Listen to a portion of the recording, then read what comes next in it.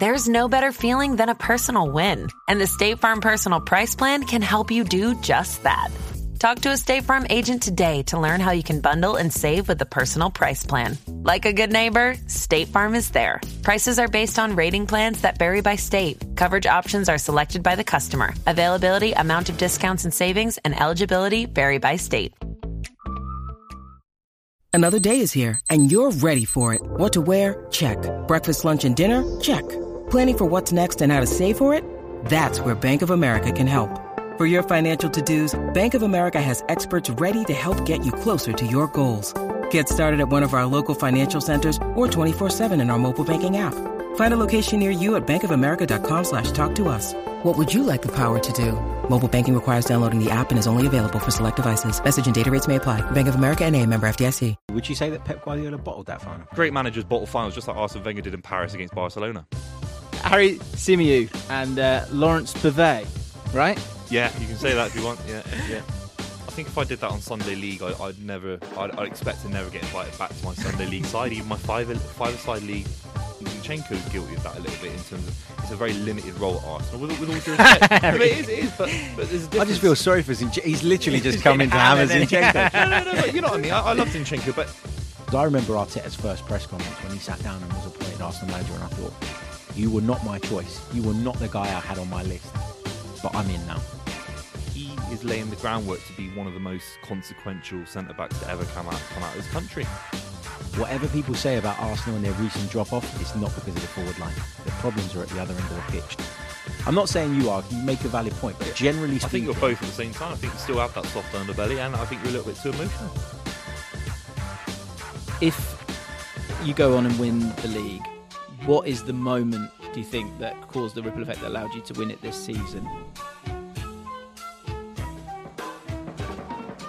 Hello everybody, welcome back to The Ripple Effect with me, James Lawrence Alcott. I am so excited about the next few weeks of football, but in particular, talking about that massive, massive game, Arsenal against Man City. Sorry, Man City against Arsenal. It's at the Etihad.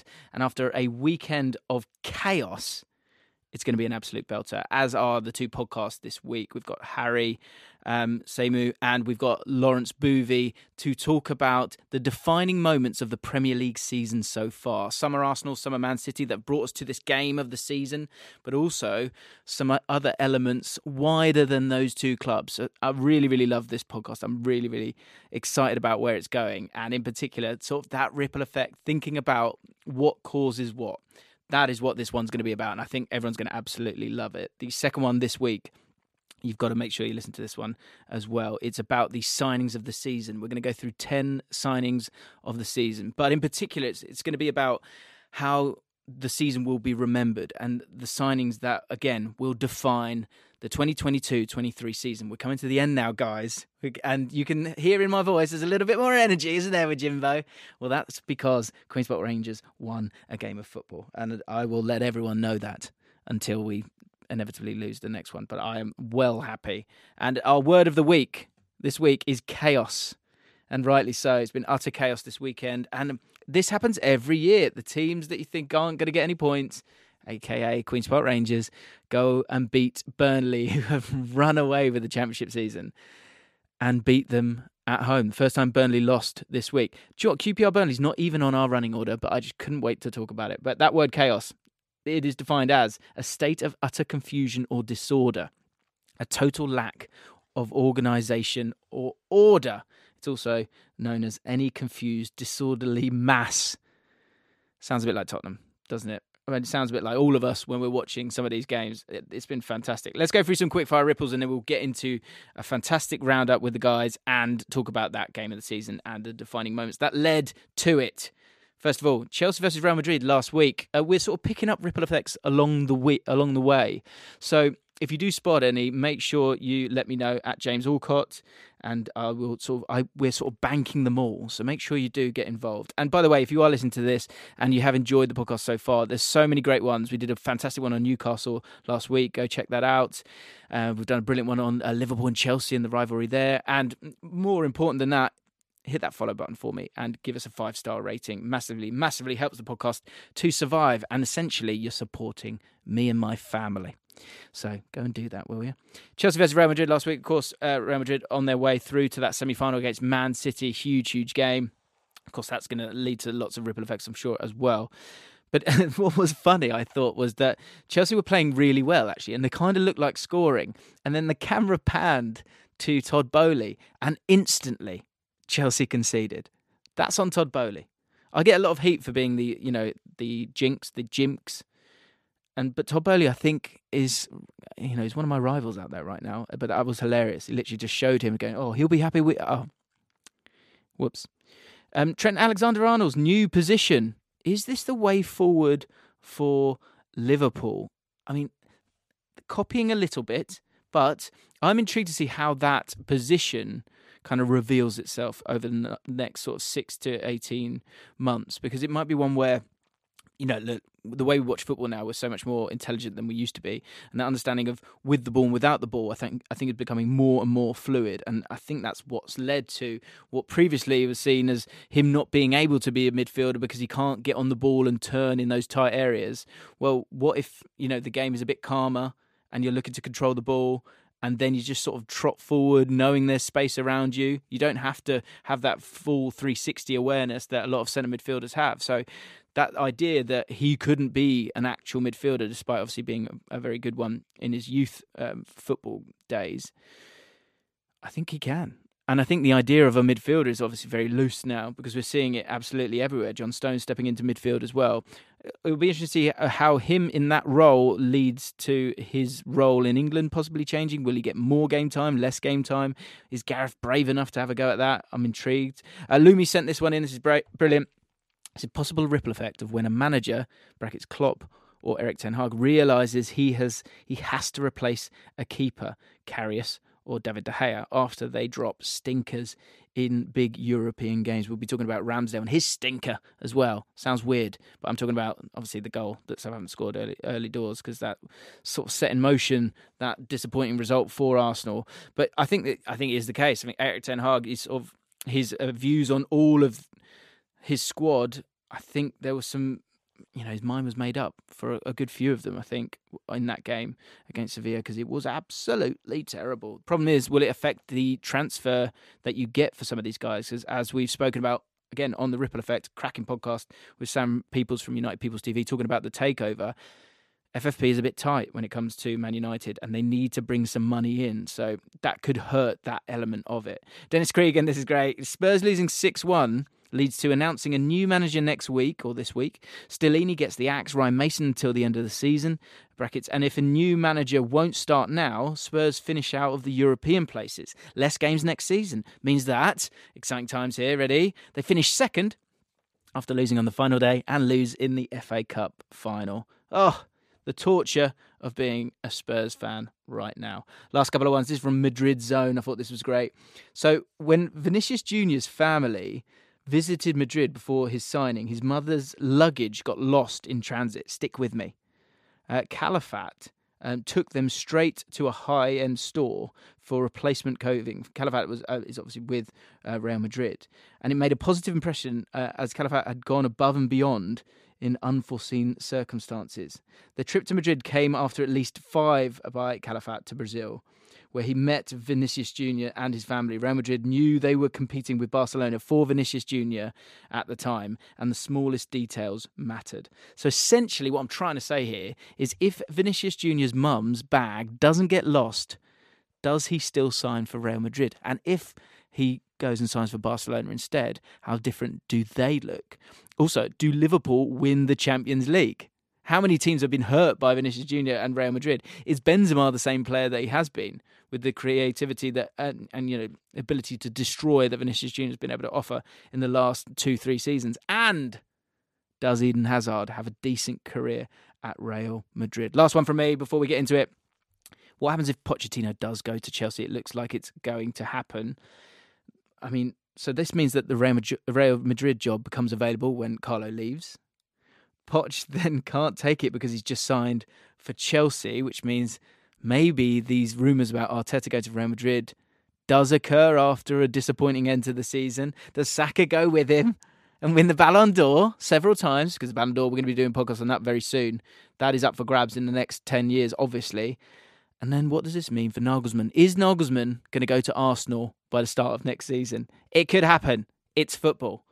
And coming back to that word of the week, it's chaos. It always is. Right, let's get into the main bit of the pod. Thanks for listening. As I said, give us a follow, give us a 5-star rating, and enjoy. Simu. Simu. Simu. Right, let's go from there. Harry Symeou There we go. and Laurence Bavay, right? Yeah, you can say that if you want. Yeah. Join me on the Ripple Effect. Thank you guys for joining me.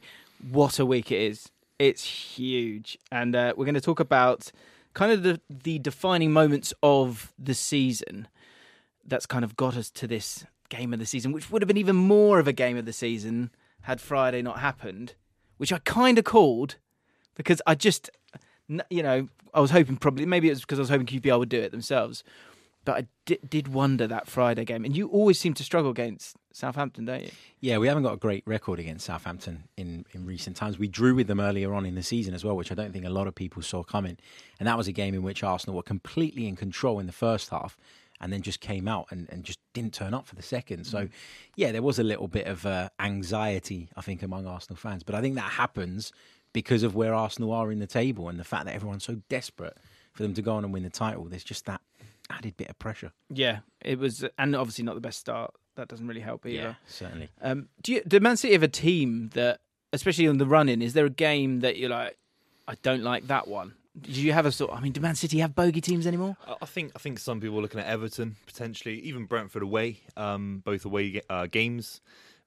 I don't want to be too arrogant. I just think the way that we're playing football at the moment, I don't see. I see a loss against Real Madrid, of course. I'm not arrogant enough to say we're going to smash Real Madrid in the Champions League and even the FA Cup final against Man United. But I do think in the Premier League, if it wasn't for a dodgy penalty against Bayern Munich, you're looking at sort of 12 wins in a row in all competitions at this stage in the season, including Munich in the Champions League quarterfinals. I think we can get towards that 17, 18, 19 game winning figure in the Premier League. Unbelievable. To wrap it up. So I do look at the fixtures and I think even Arsenal at home, I think if we play to what we can do, if we can control the game in our way, I see it as a straightforward game as much as it can be. That does sound arrogant, but it's actually bang on, I think, because I think you're stupid if you don't back Man City in every game that they play. Look, it's football. Like no one thought Southampton would get anything against Arsenal. There's millions of those games all the time. But if you look at it before those games are played, you can't not say that Man City are favourites in most games of football, surely. Yeah, no, I think anybody looking at Manchester City and who's watched Manchester City over the last 4 or 5 years knows what an incredible team they are. And that's why I get frustrated when people sort of try and take away credit from Arsenal.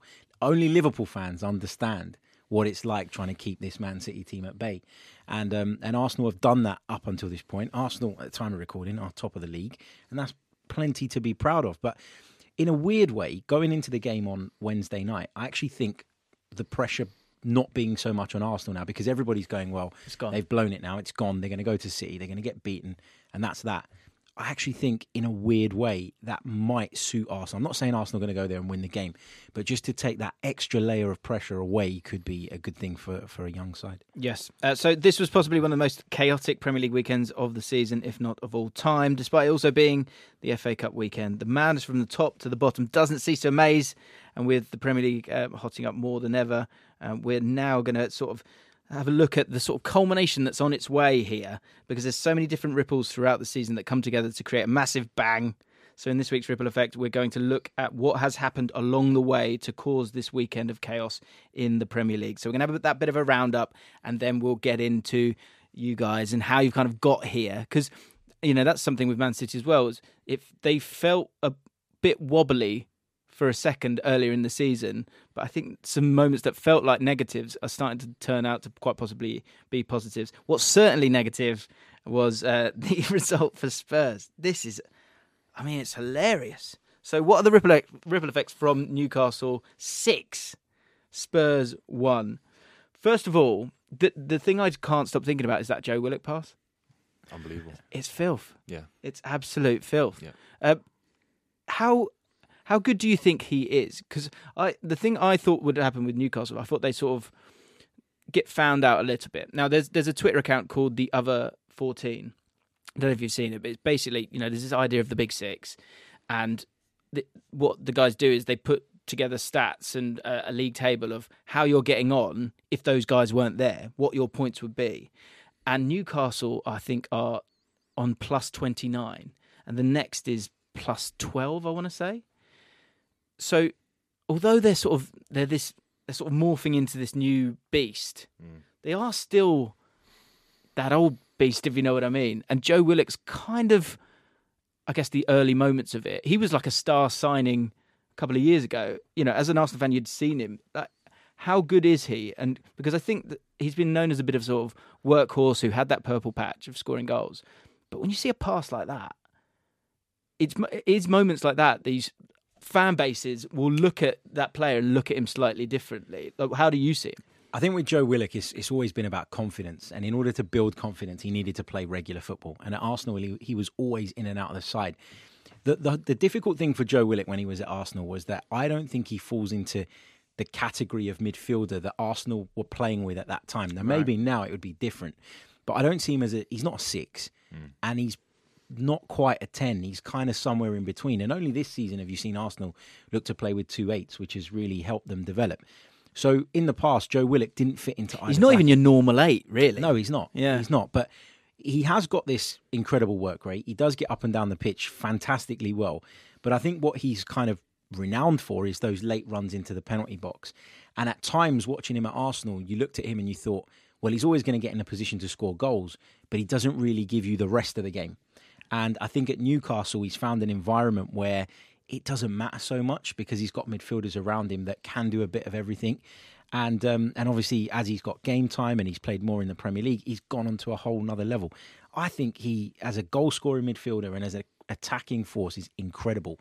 But I still think at the top level, he might struggle because he doesn't bring you the all-round game. I really do feel that about Joe Willock. Lots of energy, lots of positivity, but there is something missing, I think, and I don't want to sound harsh, but there's going to be some sort of heartbreaking decisions for some of that Newcastle squad, because another Jacob Murphy, like in his own face, you could see his post-match interview afterwards. He was like he was kind of annoyed at the question of like, you can believe that you did that.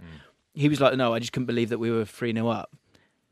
You were in shock at what you'd done. Let's be honest. But he's been consistently really, really consistent for Newcastle. Again, do those kind of goals, could that, although it's a positive thing, and we're going to talk about Liverpool and a result that they had and how that actually maybe sort of put them backwards, do you think that these guys doing so well, will there be that ruthless nature from Newcastle in the summer to sort of make those changes? Because I agree with you. I think Joe Willock I'm intrigued by. I think there is quite a high ceiling there. You've got to have the right club. Actually, another thing that sort of popped into my head was, how many players have we kind of lost by them not getting that right first move? Like someone like Maitland-Niles, I remember thinking I thought he was a really good player, but just sort of bounced about, different like loan spells. Phil Foden that was always a discussion with Man City, wasn't it? Him sticking around. Yeah. Should he move on or not? And obviously that one's worked out. But for Newcastle, do you see it being pretty cut and dried, them replacing Spurs as what Spurs have been over the last decade, let's say? Yeah, this season, I think absolutely. They've got the momentum, they've got the fan base, they're all on side with Eddie Howe. And you are seeing a crop of players, 5 or 6 players who I think, we talked about Murphy, Willock, Dan Burn, Joelinton.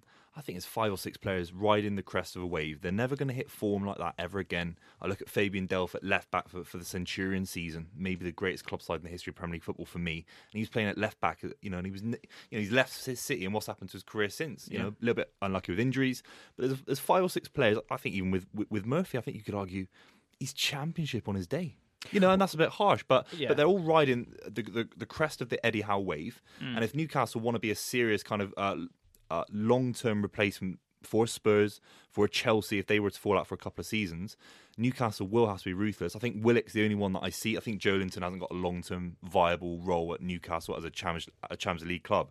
But I think someone like Willock does as a kind of squad player, for energy, for having that kind of workman-like ethic in the midfield as a substitute, as a squad rotation kind of player. I think he's the one that definitely stays as they kind of improve. It's all to do with expectation as well, because at the moment, if Joe Willock, let's just use Joe Willock as an example, if he performs 1 week, then doesn't perform for a couple of weeks, and then comes bursting back onto the scene again, people go, well, Joe Willock's having a good season. Right. But the higher the expectation becomes at Newcastle as a football club, the higher the level has to be. You have to perform every single week. And I think there are players in that team that sometimes, are bang at it, and you look at them and you go, that's fantastic. But there's other weeks where I think they're a little bit short, and maybe someone will get them through the game. I think as the expectation grows, it's a bit like what happened at Chelsea when they sort of first got the money, isn't it? Where they had a set of players that you looked at and you go, yeah, they're a good group of players.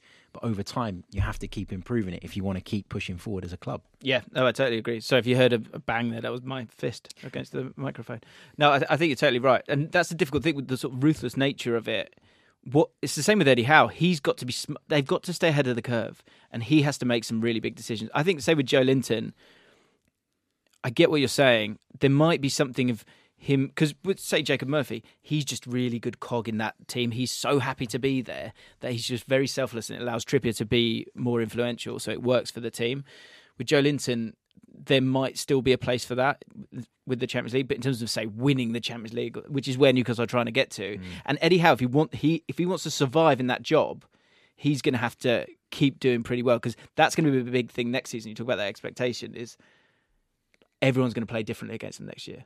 Yeah, 100%. So different. We've seen it every single time, don't we? Like, they won't be able to kind of cope with it. But it, with the sort of the money that they've got and they're going to be able to spend and the players they're going to be able to bring in, it does feel like Spurs need to get their act together like quickly, because the problem is that the Conte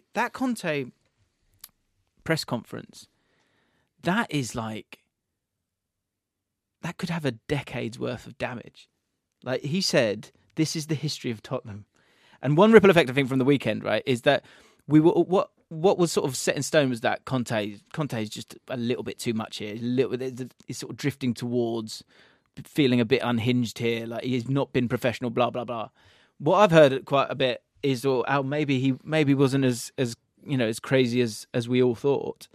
Do you think that's fair when it comes to Conte? And do you think that press conference is going to really, really hurt Tottenham for a really long time? Because I can't see where the next manager comes from. No, I don't think it hurts them long term. I think 10 years is a bit much for that. I think Conte was saying absolutely the right things. I think Spurs are a bit of an embarrassment in terms of how they handle things. The fact that they've sacked Conte and kept his backroom staff in the rest of the Premier League season, even as we're recording, linked to sacking Stellini and bringing in Ryan Mason again, which is absolutely crazy. I saw Harry Redknapp as well. They just checked to come and get me it's playing. All jokes.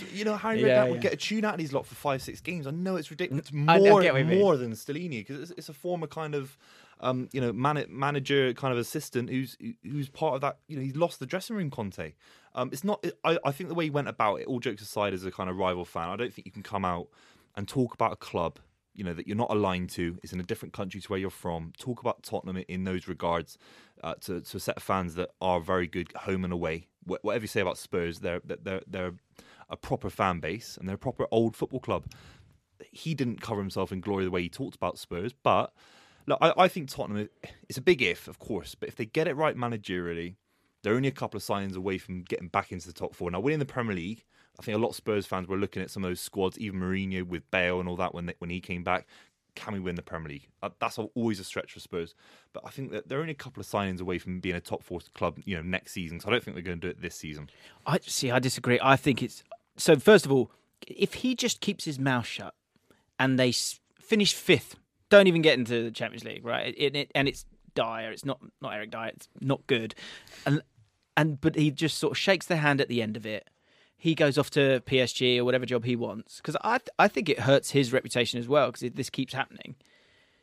Harry Kane might sort of think about it. They might have had a bit more time to go and get Nagelsmann and go, look, you have got, this is the squad, the expectation's low, this isn't working, but come in. It might have been a lot more, had some form of stability. But the reason I say 10 years is because I think, maybe you could get Nagelsmann. I really wonder. Nagelsmann said no to Chelsea. He's not going to say yes to Tottenham just yet. I wonder if he's waiting on the Arsenal job. No. Just in case it all burns down and Arteta for whatever reason, wants that Real Madrid job, because Real Madrid, that's been sort of muted a little bit, that Real Madrid might want Arteta. Wow. And I'm not saying it would happen. I'm not saying it would happen. I think Arteta would be, well, it's Real Madrid, isn't it? But it would be cheeky for him to move on, and it probably silly because he's got a lot of credit in the bank.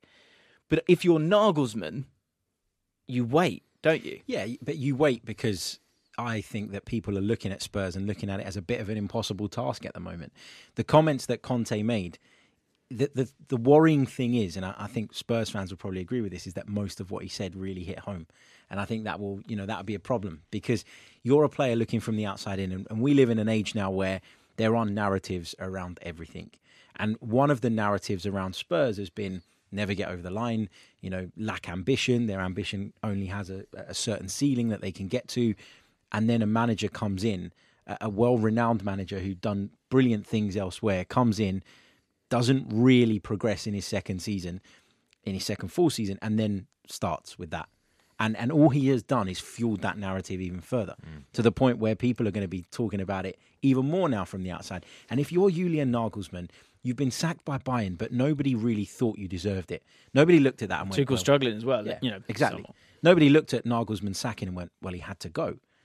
But now, if you're Nagelsmann, you know that the next move in your career is huge. It's so important, because you can dwindle, you can fade away if you get the next job wrong. I don't think he'll take that job for that reason. I don't think it's necessarily waiting on other jobs. I just don't think that's an appealing position if I was him. The one thing is, in terms of the vessel having some of the bits that you need to get where you want to go to, what he'd be a god there day one, wouldn't he, Nagelsmann, if he was able to get through the door. But if they don't get him, I just think whoever they get is going to feel, low rent. And that then leads to everything again. And Kane's gone, and he's got to go. I'd be so disappointed if he doesn't go. Just to make, if he finishes his career without a single trophy, yeah, that's outrageous. His mentality, though. That's his mentality. We talk about he's got people compare him with his form to actually what he's achieved. Now, his form is deserving of trophies, of course, but you look at the big moments in his career. Okay, it's all well and good. I saw him pop up with a great goal against Newcastle this weekend. Of course, world class is a world class finish. Every day of the week, there's 3 or 4 players in world football who can score from that angle. In my opinion, like Harry Kane did against Newcastle. Where is that for England? In the Euro final. Where is that against Croatia? When he should have made the right decision. Where is that against France when he missed a penalty? I know it's very harsh, but that's we're not talking about Glenn Murray in the Championship scoring 30 goals, Mitrovic for Fulham 40. This is the highest level of football, and you only win a gold medal in the Olympics by margins. Harry Kane is trying to achieve the highest trophies in the world. He's trying to win the World Cup for England, which I think he should have at some point won a trophy with us, whether it's the Euros or the World Cup. Yep. He bottled at least 2 or 3 moments. That's absolutely the case. He's not shown up for 2 finals for Spurs. A League Cup final against City, he was completely missing. He's missed big games for Spurs in terms of his appearance, in terms of grabbing the game by the scruff of the neck. So I think he should stay at Spurs for his mentality. I think that's absurd. For real. But am I wrong in terms of there's at least 5 or 6 moments where a striker should at least... The decision against Croatia, not to I'll give you the Croatia one. Penalty against France? Penalty France, absolutely. Yeah, but that's so. But if you can spin that and going, that's a striker who scored an outrageous amount of goals going for goal, and that's 1 kick. That's what you're breaking it down to. That's his job, to kick the ball from a penalty spot really hard into the net on target. That's his job. I get that. But they're also humans. So the fact is that I would say 95 of his 100 kicks are wicked. Yeah, against Norwich City. No, but seriously, against Norwich City and Aston Villa away on a random Saturday at 3 p.m, it's not the same level. But if he moves, say he moves, say he went to Man City, right, a year ago, and he wanted to. He wasn't allowed to. Yeah. So that's got nothing... Again, that's not choice. He goes there. He's already won... How many trophies has he won since then? Certainly at least... He's already a Premier League champion, right? He's won all those things. And all that's washed away. So I think he's been too loyal. I think he's definitely been too loyal. I think when you talk about mentality, I think a fair point is he could have been far more ruthless earlier on, as could his brother when signing contracts. Yeah, that's the thing with Harry Kane, right? People say he's trapped, he's stuck. He chose to sign that contract, and nothing from then to now has really changed at Spurs. It's always been the same issues. It's always been the fact that their investment has a limit that is never going to take them to the level they need to go. In a weird way, although Harry Kane is a fantastic footballer, Spurs need to move him on now, I think, because I agree. They're never going to fully rebuild until they do that. Yeah. And whether that's because they need the money that comes from his sale or because they just need a new focal point, I don't know. But they need to move past Harry Kane and start building a team.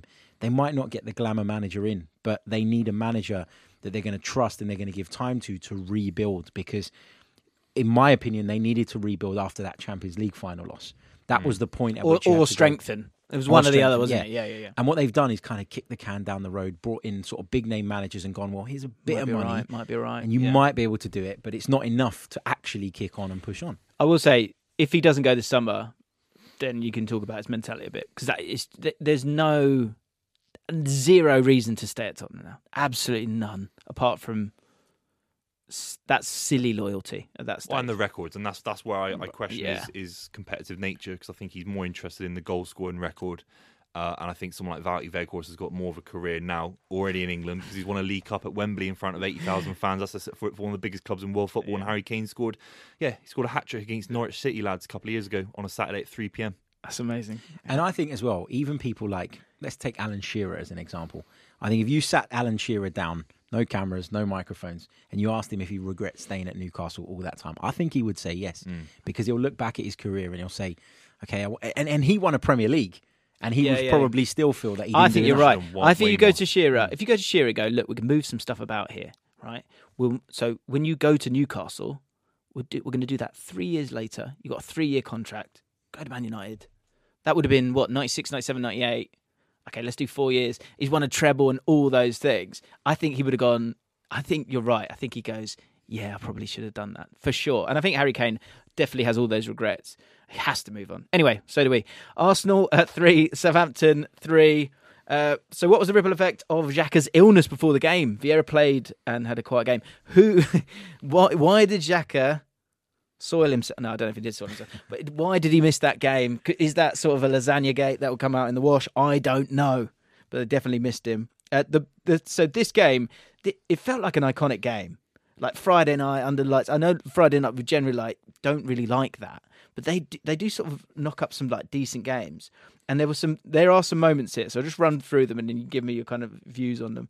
I might finish off with with this one, which is the huddle. We'll talk about that. But a couple of things. So Bednarek got a concussion. Was that actually a good thing for Southampton? He could be seen. You could see him sort of coaching the Southampton players during a stoppage, and they scored instantly after that. The Bednarek effect. And this is a stretch, but anyway, did Michael Keane's screamer against Tottenham a couple of weeks ago tempt Partey into shooting in the 99th minute and wasting that opportunity? How did you feel when Partey had that shot? You must have wanted a scream. That was the angriest I was in the entire match. And that's mad when you think about the nature of the goals Arsenal conceded.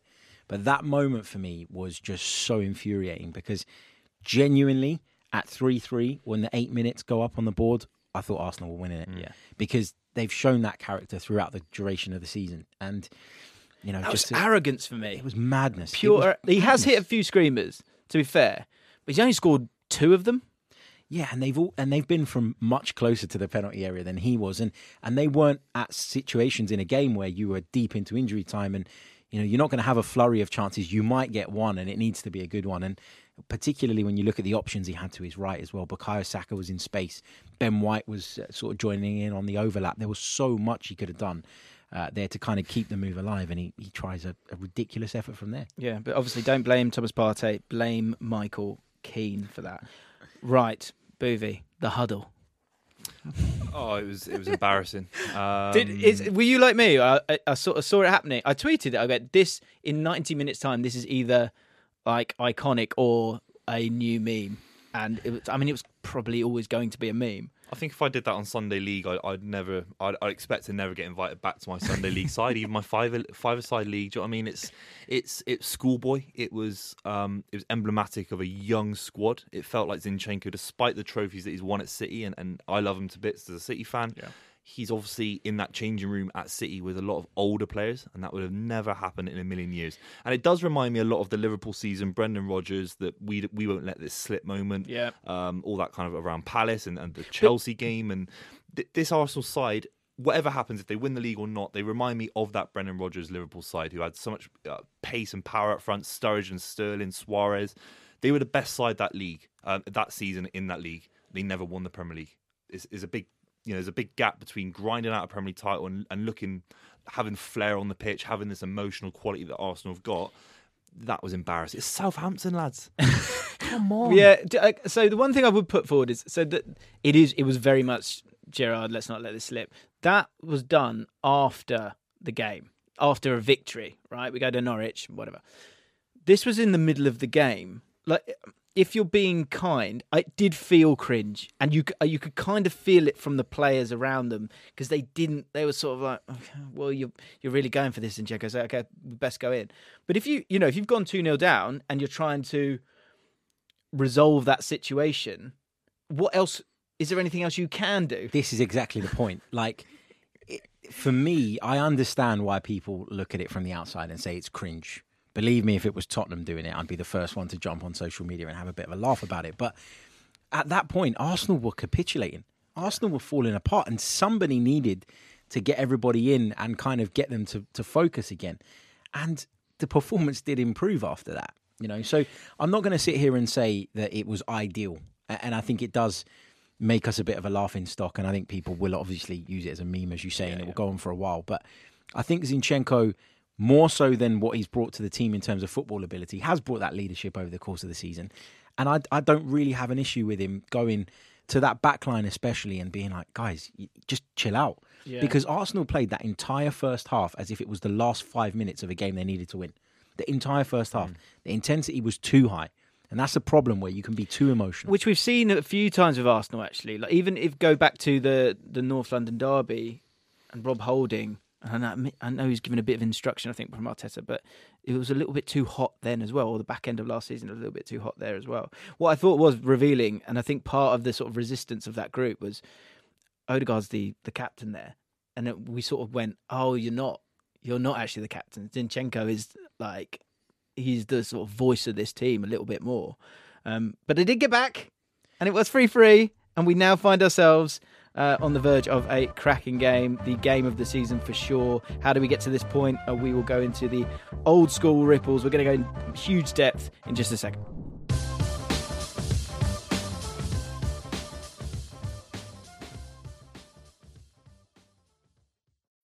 When you need mealtime inspiration, it's worth shopping Kroger, where you'll find over 30,000 mouth-watering choices that excite your inner foodie. And no matter what tasty choice you make, you'll enjoy our everyday low prices, plus extra ways to save, like digital coupons worth over $600 each week. You can also save up to $1 off per gallon at the pump with fuel points. More savings and more inspiring flavors make shopping Kroger worth it every time. Kroger, fresh for everyone. Fuel restrictions apply.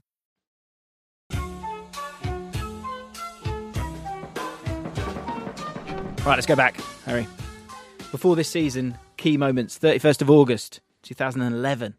Arteta signs for Arsenal. He signed for 10 million from Everton. Had he never signed, would he now be the Everton manager? Where would we be? Maybe. You know what? It was so difficult watching Arteta during his playing days to imagine him, A, becoming a coach, I think, and B, becoming this type of coach where it's super intense, because he never came across like that as a player. Really? He never came across like that as a player. I thought actually at times... He was a captain though. He was a captain at Arsenal, but he came in during this time where Arsenal were really desperate. It was deadline day, and I think they made 3 or 4 signings on that deadline day. Mertesacker as well, I think. I think Andre Santos came in, a left back. There was a number of players that came in at that time, and you're looking at them and going, these are just panic buys. And Arteta, in that defensive midfield position, never really looked the part. He never was mobile enough. And I remember sort of when he first came in as manager thinking, the good thing is that you understand the situation that Granit Xhaka's in and has been in. So you're probably the best person to know what it takes to fix it. But you're right, if he doesn't sign for Arsenal on that deadline day, then this whole thing doesn't transpire. That's interesting, the Xhaka element of it, because I thought he's done. I didn't get it. And I think, I thought it went a little like Neville and Carragher sort of, I think it was after the Newcastle game, Xhaka came out, was quite honest. And I remember thinking, that sort of ended. I think, cool, that was honest. And then Neville was like, you can't be honest. I was like, hang on. It did get to a point where he was somewhat of the scapegoat, but at the same time he would make stupid tackles, get sent off in stupid occasions. I'm amazed that Arteta, for someone who was a defensive midfielder, has been able to see that it's more. I guess it's more he saw that he wasn't that, because he's played as this sort of facilitator. It's more that he saw that the structure around whoever that player was just not working. And, it didn't really matter who came in there. I remember when Francis Coquelin came through and everyone was going, look, that's the midfield destroyer. But eventually he got exposed as well, because you had centre-halves that were nowhere near close enough to you. You had full-backs that were bombing on at every opportunity, meaning that the centre-halves were having to split, leaving you with a huge gap to sort of control. I just think that Arteta looked at Xhaka and went, your skills are this, this and this. This is your skill set, and it is not suited to this role.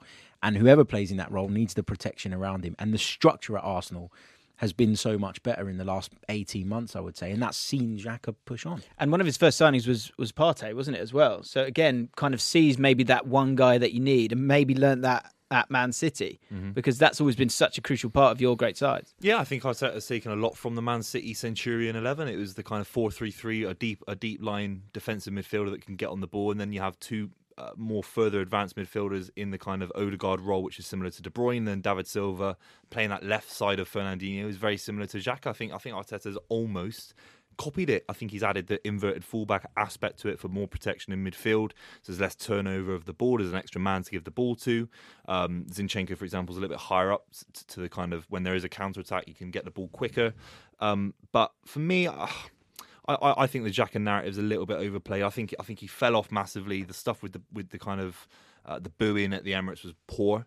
I think Arteta's brought him back to being an average player. I still think he's got the emotional, argumentative aspect to his game, where at Anfield, I don't think Fernandinho grabs someone. I don't think Fernandinho goes in for a big challenge and gets the Anfield fans going. The Anfield thing is so overplayed.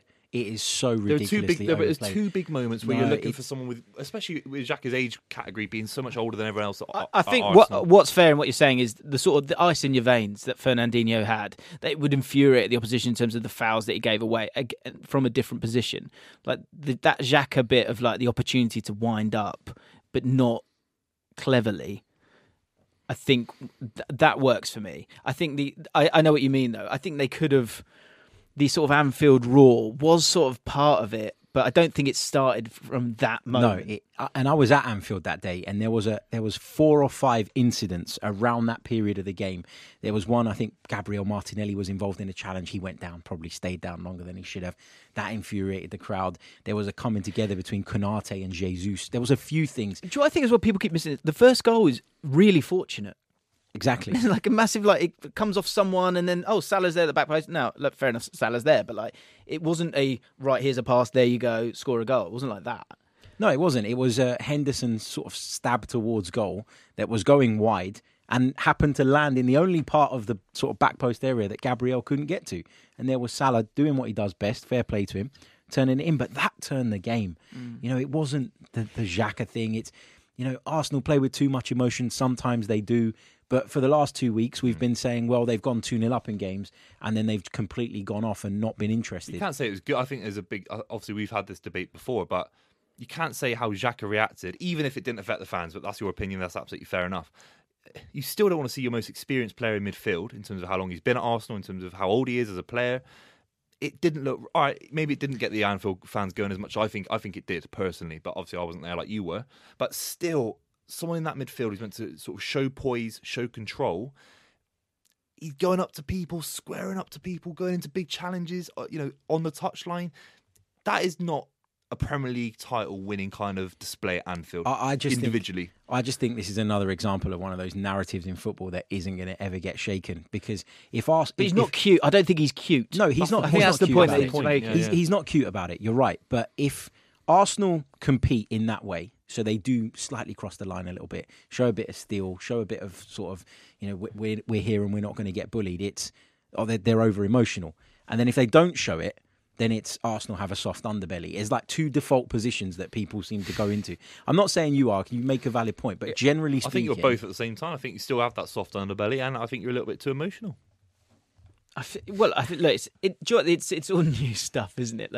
That's the thing, is that a lot of these players haven't done it before and they desperately want it. Whereas I think there's there's that calmness about Man City that comes from having won as many titles as they have. And I do think there is something valid in the fact that if you think about the experienced players, if you think of Man City, those experienced players, it's David Silva, it's Vincent Kompany, and Vincent Kompany's, a loud man, but behind closed doors. Fernandinho, there's a bit more sort of like cunning there. Whereas with Arsenal, it's Zinchenko screaming. It's Xhaka who has crying. I thought he was crying. We've seen him crying, haven't we, a couple of times?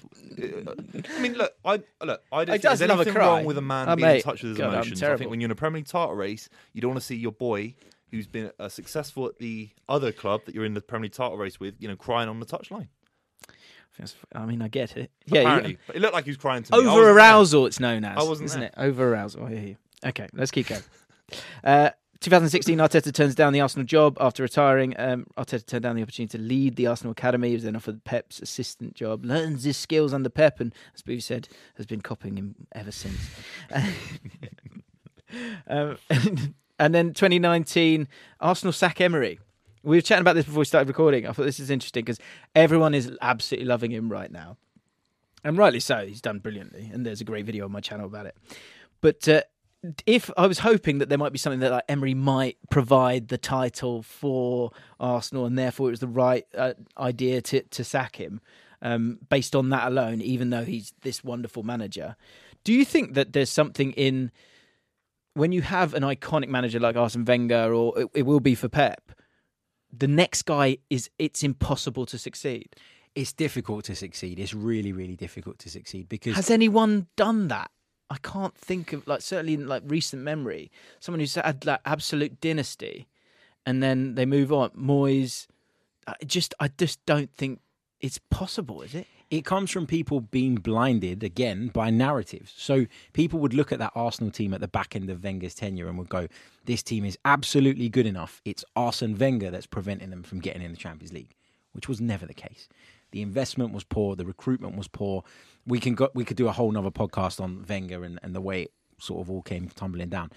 I know that's not what we're here to discuss, but when Unai Emery came in... But that verbal contract is binding, so you'll have to come down for that. Cheers. But when Unai Emery came in, first of all, he had no control, really, of the transfer business that Arsenal were doing. And when you think about it now, I mean, Socrates coming in, Lichtsteiner, that was the type of player shocking, wasn't it? Arsenal that was signing. such a bad squad. That was the type of player that Arsenal was signing. Yeah. They'd brought in Sven Mislintat, who had done really well in Germany with Stuttgart, sort of identifying players for cheap amounts of money, bringing them in, etc., etc. Unai Emery never really got what he wanted. But at the same time, Unai Emery struggled, I think, to sort of give the team an identity. And that was partly because he was maybe thinking one thing and having something else pushed on him by the club. Because that isn't something that's put at him often. He's known for attention to detail. Yeah. He's known for creating this is how Villarreal play. Like Villa, he's kind of moved it across a little bit in terms of how they play. Hard to break down, great on the counter-attack with both those teams. So for you to say that, it does feel like there's some kind of meddling in there. One positive from it, possibly, is it that if that guy can't be successful, can he provide an element of transition to the future? And with Arsene Wenger supposed to be quite laissez-faire, was the opposite, which we always see with managers. Although it failed, did it kind of... I mean, as I'm saying this doesn't work, because I was going to say, having someone who's all about detail, you then have someone who's kind of a bit in between in Arteta, and you go, oh, okay, that works. But this analogy doesn't work because that squad's not there, is it? Well, just smashed it up. I think what happened was Arsenal recognised as a club that this was much more broken than just Arsene Wenger sort of going off the boil a little bit. They looked at it and went, actually, look at the players we've brought in. Pre-Emery and during Emery's tenure, very few of those signings have worked out. The culture's broken. I think Lee Dixon told a really interesting story the other day about how Unai Emery went in and was like, actually, the weight of what Wenger achieved is too much, and he started taking things down from the training ground. Arteta's done the opposite. It's about getting that message across. You play for Arsenal Football Club. This is what Arsenal Football Club is. So you're either all in or you're not. And I think Unai Emery tried to just change a little bit too much in the culture, and it all just ended up sort of becoming a bit of a mess. And listen, Unai Emery is a great manager, I believe, when the expectation isn't really there. So Sevilla, great in the Europa League. In the league, did they really do that well? Not really. Even you go back to his sort of Villarreal days. You look at what he's done. He's always been better when he's been It's cup competitions. exactly cup competitions and where the expectation is limited. Yeah. And that's the case at Aston Villa. With all due respect to them, they brought him in off the back of Gerrard, who was a nightmare at the start of the season, and they've gone, well, this is a massive improvement. I guarantee you, when the expectation level rises at Villa, there'll be more questions asked of Unai Emery than there are today. I agree. A really quick one, Bivi. So when Pep does go, that's going to be really hard, isn't it? That next guy, do you think it can, the standards can remain? Yeah, I have to back the City hierarchy in terms of having a strategy long term. I think there'll be a debate around someone like Vincent Kompany with what he's done at Burnley, and it's not just about getting Burnley promoted. Arguably, for a lot of fans in the Championship, they've seen Burnley as one of the greatest sides to ever get promoted out of the Championship in terms of how they play football. Couldn't agree more. Progressive. They've got a young squad as well. This is anti-Burnley. And there is, and so quickly as well. There are consequences from Guardiola because Kompany would have learned what it means to coach that kind of progressive football on the training ground and get your club pressing hard off the ball, get your side pressing hard off the ball, playing possession-based football at Burnley. That is a little experiment that went well for Kompany. And I think City hierarchy will look at someone like that, or they might look at the Barcelona approach where they brought in a Luis Enrique a couple of years after Guardiola left. He went on to obviously win a treble, a Champions League, the last one they've ever won. So there's two narratives for City and the hierarchy is, do you start afresh with a brand new young manager who could be there for another 5, 6, 7 years? Or do you go straight for the kind of continuation? It's the Guardiola 2.0 for 3 or 4 years. But I think either approach with the astute investment from the hierarchy in the squad, which has been as close to perfect as any football club in European competition for the last 5 or 6 years in terms of the calibre of signings we've made. And I think actually the financial investment's been fantastic. They're not massively expensive players. There's a lot of 50, 40 million pound players, but Julian Alvarez, someone like Ortega's come in, Rico Lewis is coming from the academy, Phil Foden, Cole Palmer. There's a lot of quality there as well. And Hands off Mikel, by the way. And they stick around. Exactly. That's the thing. So the final thing on Arsenal I think is really crucial in all this was August 2021 when they stuck by Arteta after that difficult period. Who's it? De Zerbi is the 11th longest serving manager in the Premier League right now. And I find it always really interesting every single year. If I look through my videos on my channel, in sort of like October, there's a little patch of like new managers and before an international break, same in March. But there are just so many changes in managers. It's very brave to stick with someone. And Arteta was it was close, wasn't it? Or it felt like it was close, but they backed the man throughout. And because I think with Pep as well, I think regardless of how good your strategy can be, and I agree with everything you've said, it's just sometimes when you've got a guy who's got the energy and got the vision to sort of look ahead and get it right, that's pretty impressive stuff. But it was a tough period, wasn't it? So they did stick with it. It was a really tough period, and there were a lot of Arsenal fans out there questioning whether this was going to work. And I think where you have to give Edu immense credit is that he kind of blocked out the noise. Not just Edu, but the club's owners as well. Everybody in the hierarchy was able to just block out the noise. And I guess when you're in a club and you're within the walls of it, you understand exactly what's going on. And there were a lot of factors around that start to the season. Players missing, disharmony behind the scenes. There was a lot of factors that we from the outside wouldn't have necessarily understood 100%. The guys within the club did. And what Mikel Arteta's been able to do is go there and sell them a vision and slowly sort of tick boxes off of that plan. Yeah. And I think when you're a manager these days, communicating is just as important as anything else you do. Because I remember Arteta's first press conference when he sat down and was appointed Arsenal manager, and I thought, you were not my choice. You were not the guy I had on my list. But I'm in now.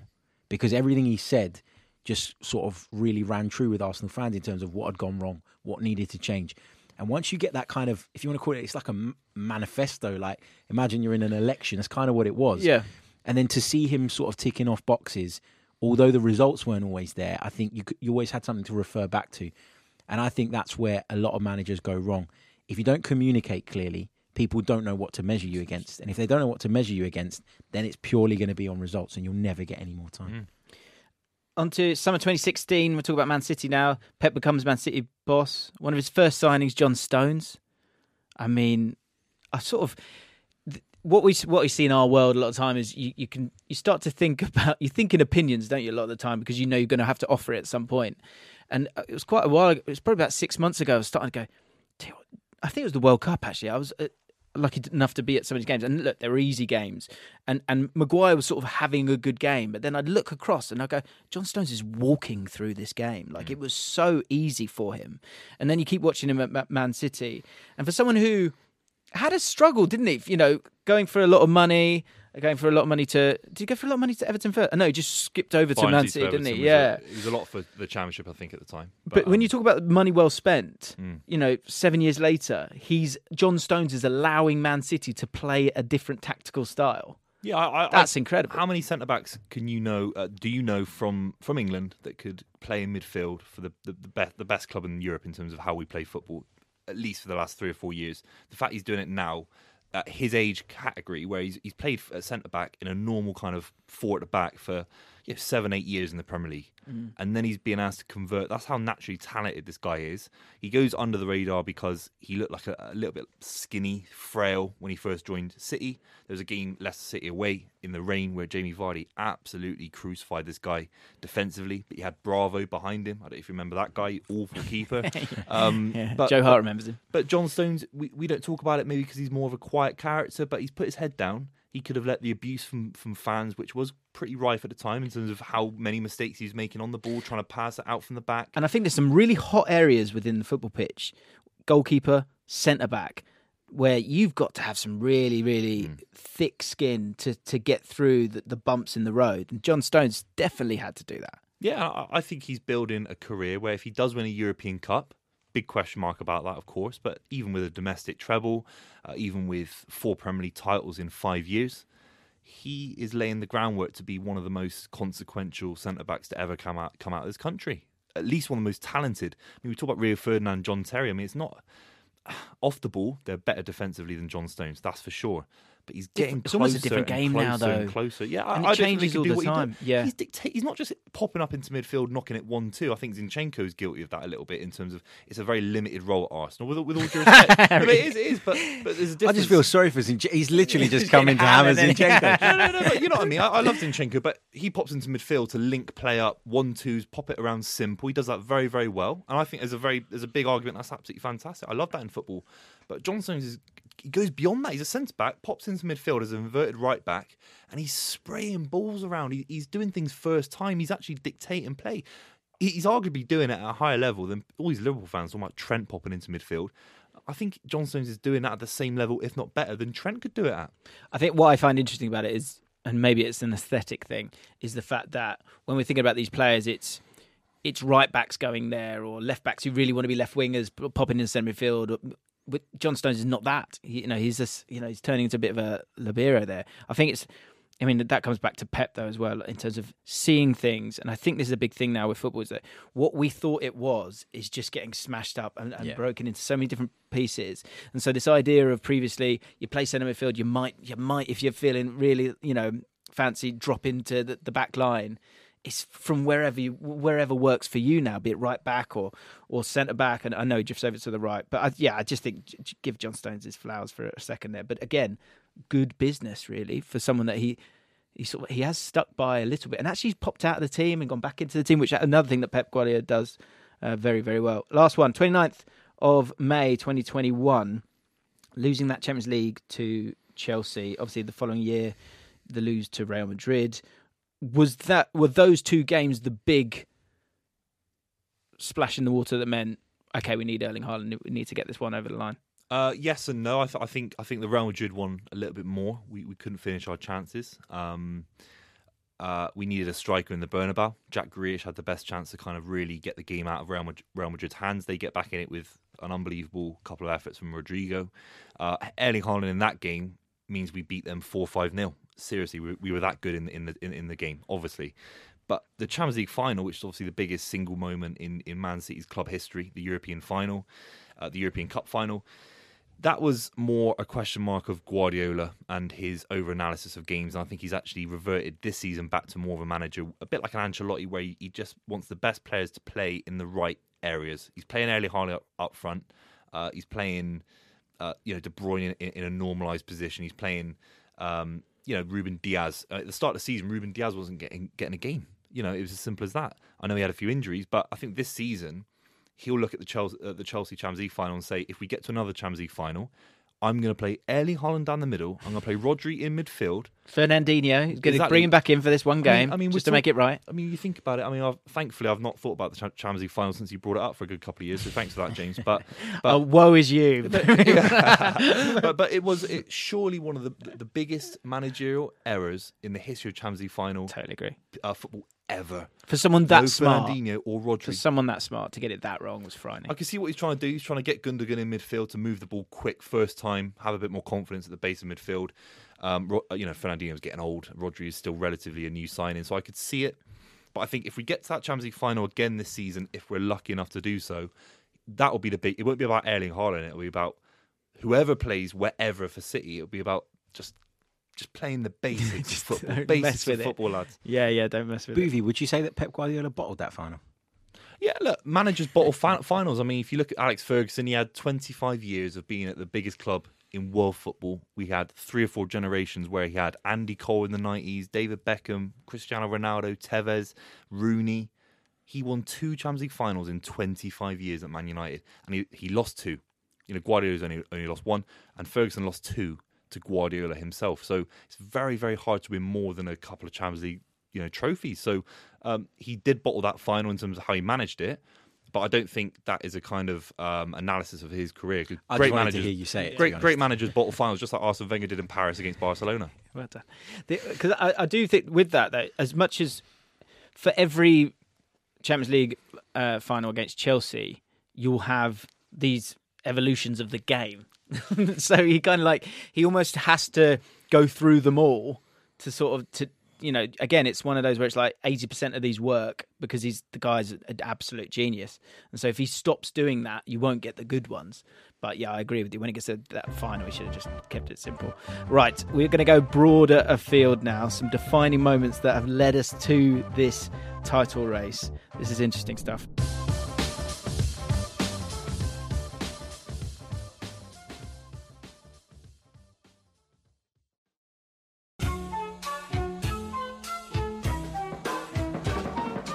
Now, Liverpool Palace at the start of the season. Do you remember this? Because I think what I'm trying to do here with this pod is look back, even though we're not there yet.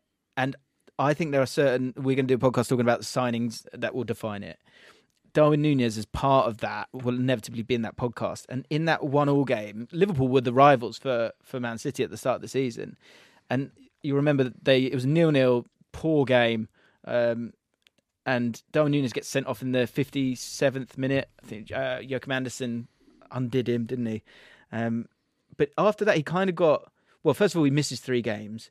I think Liverpool had lost or drawn with Fulham before that. And then all of a sudden, they're on a bad run. Luis Diaz is playing well, and then he gets injured. And that did seem to have a sort of knock-on effect as the season went on. And in particular, the thoughts on Núñez this season. Talking about Liverpool, there's 2 games here.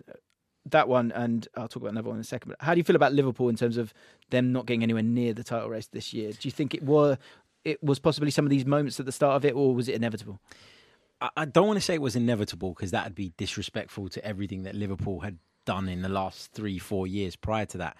But I think you could see them at the end of last season as a side that had gone really far. There was a potential of a quadruple on, and it just all started to fall apart for them, didn't it, at the end? And I remember at that point looking at the Liverpool side and thinking, is this the end of the cycle? And I think some of the business that they did in the summer suggested that they felt that as well, that maybe Jurgen Klopp felt that. Sadio Mane leaving was huge. Darwin Núñez coming in, big expectations, big fee. But was he ever going to come in and hit the ground running in the way that maybe some people hoped? I think that was a bit far-fetched to think that. You mentioned a couple of injuries as well. But for me, the biggest problem was in that midfield. Yeah. It just looked like it had run its course. And so for me, actually, to see Liverpool drop off and to struggle to get going after the disappointment of last season wasn't a big surprise. But I didn't think they'd be this far adrift, I have to say that. One thing I will say that I do think it did matter a little bit was the fact that in terms of creating chances, Liverpool's still up there to a point with you guys. They just weren't taking those chances. And Darwin Núñez was a big part of that problem. Look, he obviously offers something. But I got a lot of heat earlier in the year kind of going, look, this guy is not Erling Haaland. And unfortunately, the thing that was always going to affect him was the fact that he got bought the same summer as your rivals for the Premier League title, and they bought Erling Haaland, and he's gone and done that, and you didn't take your chances. And I think if at the start of the season they are flying, I don't think that midfield, I think there's with Man City, there's a fear factor, isn't there? As you come out of the tunnel in a lot of games. I think that Liverpool lost that fear factor really, really quickly. And when he gets sent off, as opposed to, say, he stays on the pitch, scores the winner, they go and win the next one because they've got a bit more, confidence. That's a team that's kind of struggled in front of goal, and Darwin Núñez in particular. So I do think it carries a little bit of weight. Another important game for Liverpool. They beat Bournemouth 9-0. Now stay with me, because this win, in terms of sort of sometimes it going well and that taking you backwards, I think people went, oh, right there, no, there you go. There you go. Liverpool, we're all right. It's okay. But in fact, it kind of provided a bit of false hope, and they still didn't truly go on a proper run from that. It also massively affected Scott Parker's future. He's had an absolute stinker of a season, and has affected his CV massively because he got caught up after that. How have you felt about Liverpool? Because you would have expected them to be up there with you at the start, surely. Yeah, I did. I don't blame them for falling off because great City sides, great United sides have fallen off after winning titles. The adrenaline, even of losing a Premier League title that they did on the last day, the last 20 minutes of the Premier League season, they lost the Premier League title. It was almost as comparable to the QPR result in terms of late minute drama. Yeah, and then they lose the Champions League final, where I thought they got outclassed. They scraped an FA Cup and a League Cup final against Chelsea. Even in the League Cup, they were lucky, really, with a weird offside call for Lukaku. So I don't blame them for falling off. I do think they need a lot more investment in midfield, for sure. But I think the signs are there. I know the Bournemouth result, it's against Bournemouth with all due respect, but even the way they smash United, I think if you had to put your chips on one manager with even a couple of signings, even Caicedo from Brighton, McAllister, Mount comes in, that's 120 million quid. That's not ridiculous. Spurs spent a similar amount this summer, and we talk about Spurs never investing. So they're a couple of players away, and if they get the energy back in the legs, I think there's a lot of fatigue in that, especially in Van Dijk and Trent. It seems like a lot of fatigue in that Liverpool squad. There was a World Cup halfway through, the season that has influenced some things. I think they're a couple of signings away from having another run of winning the Premier League title. I think they feel a bit jaded in the mind as well in terms of the approach for them. That's my question mark on it. Is like, obviously Jurgen Klopp's phenomenal, but as football seems to be changing season by season now, can he stay ahead of it and rejuvenate this team? It's interesting. Leeds 1, Man City 3. This was on the 28th of December 2022. Rico Lewis's first Premier League start. So why is this important? It was one of the factors that contributed to Cancelo leaving Man City after frustrations in terms of his game time. And then since then, they've created this new system where Rico Lewis doesn't even play anymore. So do you think this is a key moment in your season in terms of figuring it out? I said at the start of the podcast, Man City, at that specific time, it felt clunky. It didn't feel like there was any pace in that team. We now kind of have come to realise that actually he doesn't want an outrageous amount of pace in that team. He wants to be able to control. But bringing Rico Lewis in, and the way that he uses that winter period, I think is always really clever. That's where he uses the squad to great effect. And Cancelo's one that sort of made way. Again, something that we thought was a massive negative at the time.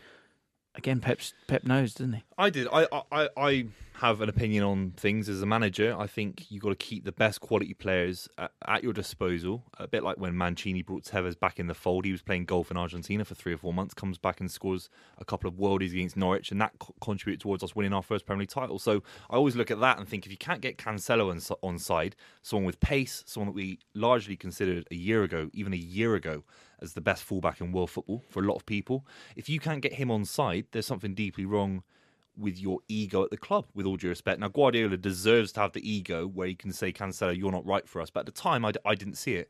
But now, 3 months on from that, or 4 months on, Rico Lewis coming in, actually, it galvanised the squad to say, hang on, there's a kid coming in, he's 18 years old, he's come through the academy for a large part of his life, but he's been at the academy for about 10 years. And it's not just about his quality on the ball, which is absolutely superb. He brought a very simplistic way of playing. He'd knock it first time in and around, a bit like Zinchenko at Arsenal, like popping it around midfield as an inverted fullback. It was really, really nice to see. Now, he's not playing at the moment because, unfortunately, Nathan Ake and John Stones can do that with a bit more experience defensively off the ball. They're not going to get caught out. But he was instrumental this season, if City do go on to winning the Premier League, of recalibrating this City side to say we've got to play with a work ethic which is comparable to an 18-year-old kid who's come in and demonstrated more for the City shirt than anyone else in the City side up to that point in December of last year. So he's definitely a major, major part of whatever happens in the Premier League title race this season. We were talking about earlier, likes of Jacob Murphy, Xhaka as well. That's the one thing I would say, like, keep in mind when it comes to, 11 players on the pitch, and they don't all have to be superstars. They have to fit the squad, the style of play. I think that's the one thing you give all of those guys. And Rico Lewis is another example of that in terms of just coming in and it working. Because I think there were games where they played, I think the game against Liverpool that they lost, Cancelo plays and he almost plays like a right winger, and it just didn't fit, it didn't work. But they were sort of probably trying to crowbar him in a little bit. But Rico Lewis just kind of works, does his job, gives it to the better players. And even though he's not really playing now, he's kind of given a little bit of an understanding of what they wanted to do moving forward. So I think that was huge. January 2023, Trossard signs, 27 million. Mudryk, of course, goes. We're going to be talking about both these guys. But what is interesting is, again, it goes both ways. So Trossard gets a hat-trick of assists against Fulham, a 3-0 win. The interesting thing is the last 3 games, he's not started. And you've drawn all 3 of those games.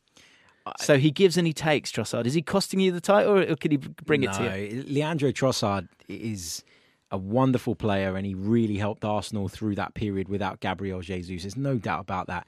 He scored a couple of goals. He obviously provided a number of assists, which have been key. But Arsenal's best front 3 is Martinelli, Saka and Jesus when they're all firing. And whatever people say about Arsenal and their recent drop-off, it's not because of the forward line. They scored 2 in the game at Anfield. They scored 2 at West Ham, and they scored 3 the other night. The problems are at the other end of the pitch. So I wouldn't look at any of the attacking players and say, you're the reason that Arsenal have just sort of given up control in this title race. Okay. And last couple, first of all, Newcastle, the Pope sending off. We'll never forget that, of course. But that meant that he didn't play in that Carabao Cup final. That meant that they didn't win that Carabao Cup final. Does that mean that Man United win it? Then they start to think that this could be a quadruple. They take their eye off the ball, and it turns it into a 2-horse race instead of Man United having a chance of actually going on somehow winning the league. Is that too much? I'm not sure. It was obviously massive for Newcastle. I don't know how much it I think Man United go on to win that game anyway. I looked at Newcastle in the League Cup final, and I did think it felt like the occasion was a little bit too much for them. The Newcastle fans, for obvious reasons, are so massively expectant of their club. They have not won a trophy since there was black and white TV in this country. That's how old it was. So I think Pope in goal. I think Man United would have just ridden the wave of that game and just knocked the ball around and scored a couple of goals like they did on the day. Okay. Final question is off the top of my head. If you go on and win the league, what is the moment, do you think, that caused the ripple effect that allowed you to win it this season? Whoever's got one first, both for Arsenal and for Man City. I can go because I think it's a bit of a negative one, but we drew 1-1 to Nottingham Forest after beating Arsenal away. The Arsenal away result obviously was symbolic for how we play against Arsenal, our Premier League title rivals, but after that against Forest we drew, and it was a real poor moment, and players have come out and said there was a massive moment in the changing room. People sat down and got their heads around what's gone wrong, why are we vulnerable, why are we not putting in the effort, and you could see a marked improvement week in, week out after that game. And the energy, the enthusiasm, the work rate off the ball, even though it's been high all season, so much higher after Nottingham Forest. I think they thought, hang on, we've got a Premier League title to win here. We've got another game at the Etihad against Arsenal. We can win that. That's what I think the energy is. I think Forest away was a real symbolic moment for City. Mine will be the Reece Nelson goal against Bournemouth, because people have been watching Arsenal sort of perform in the first half of the season and going, they're playing really well, but they're going to fall off at some point. They're not going to last the distance. Probably going to be a bit of a drop-off in the last 2-3 months of the season. And that moment, I think that the outpour of emotion inside the stadium was obviously great. We've beaten Bournemouth, but it wasn't because we've beaten Bournemouth. It was bigger than that. It was, this team don't know when they're beaten. This team will keep going until the very end. And when we talked earlier on about the expectation in the Emirates Stadium to go on and beat Southampton at that point where 8 minutes were added on, that was created by that Reece Nelson moment because of what Arsenal had shown they could do this season. So I think that would be the moment where, if Arsenal do go on and win the league title, you would look back and say that was it, because that's when everybody started to believe that actually anything's possible with this team. they're not there yet. They're not perfect, but and sometimes they're going to make us sweat for it. But I mean, that was a massive moment. It was Bournemouth, but I can't remember the stadium going off like that, since it opened. Good luck, boys. Thank you. Cheers. We're going to need it.